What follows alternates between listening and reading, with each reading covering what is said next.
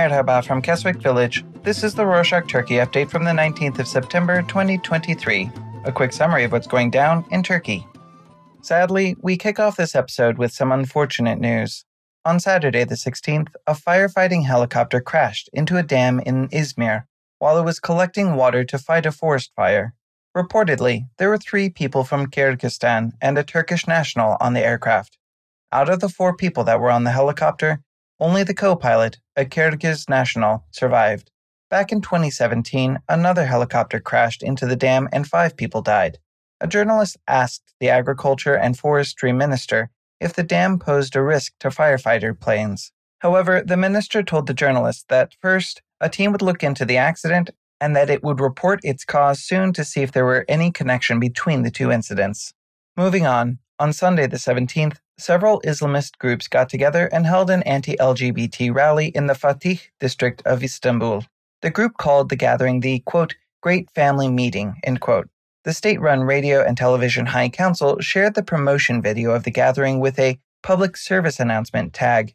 And similarly, Anadolu Agency, another state-run institution, called the meeting a, quote, big family gathering against LGBT propaganda, end quote. The group aimed to ban LGBT propaganda for the sake of children, family values, and humanity. Some held banners that referred to the LGBT community as socio-cultural terrorists.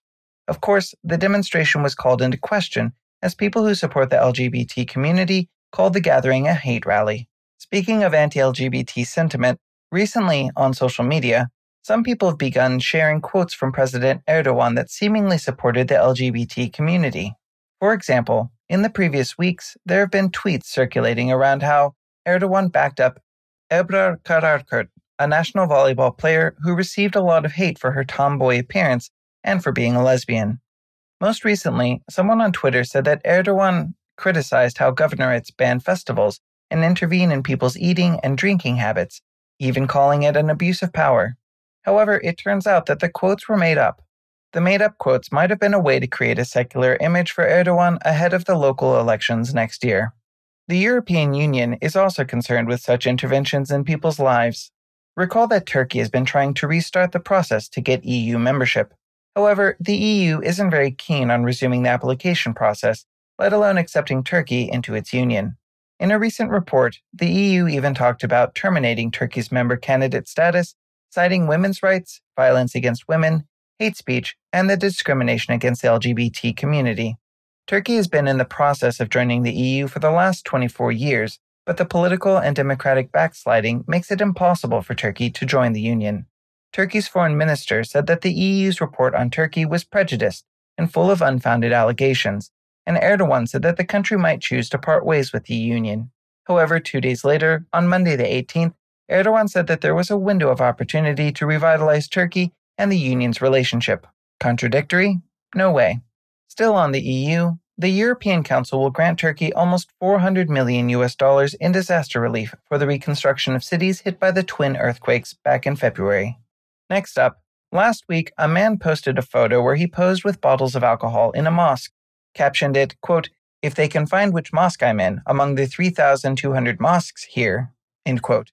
And it went viral. It received a lot of backlash from the public as a mosque is a sacred space for Muslims and alcohol is forbidden in Islam. The photo is put into question as it might have disrespected the religion. On Friday the 15th, the Interior Minister announced that the Istanbul police arrested the man who posted the photo on charges of inciting hatred. The minister called the police heroic for catching him. On some news about climate change, Fatih Erbakan, a known conspiracy theorist and the head of the New Welfare Party, one of President Erdogan's allies, said that climate change, quote, was exaggerated, end quote, and that the temperatures haven't increased that much.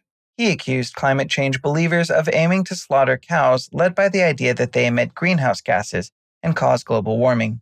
He added that it was cold weather that caused drought as opposed to rising temperatures. He argued that it doesn't rain when it's negative 20 degrees Celsius or negative 4 degrees Fahrenheit, and that scientists have written many articles on the subject.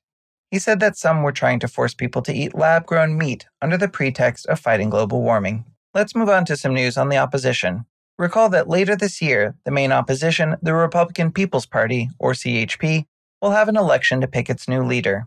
Many don't want Kılıçdaroğlu to run for party leader again, and it seems that the party is torn into two groups within itself, Kılıçdaroğlu supporters and the others. Now, Özgür Özel, the party's group head, announced his candidacy. He criticized Kılıçdaroğlu for how he handled his election loss and said that the CHP didn't investigate why it lost the elections properly. Back to Erdogan. On Monday the 18th, Erdogan flew to the United States to attend the UN General Assembly. While there, he met up with Elon Musk. In the meeting, Erdogan asked him to consider opening up Tesla's newest factory in Turkey. Erdogan also invited him to Turkey's space and technology festival, the Teknofest, at the end of September, and Musk reportedly accepted the invitation. On public health, on Friday the 15th, the health minister revealed that so far there have been 9 cases of COVID-19 caused by the Eris variant.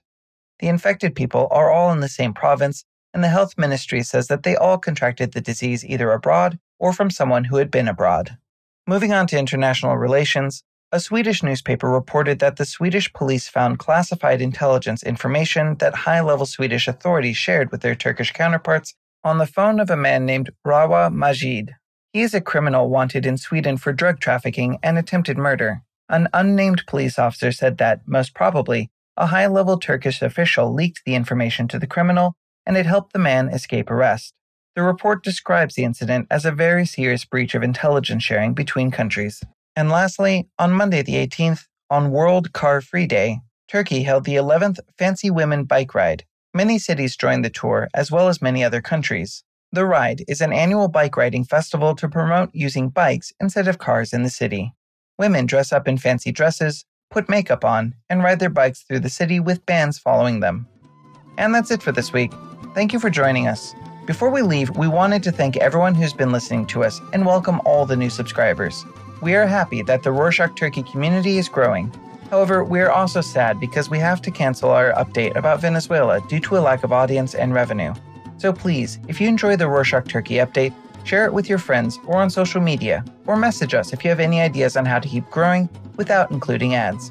Also, if you're feeling super generous today, you can financially support us with the link in our show notes. Hoşça kalın!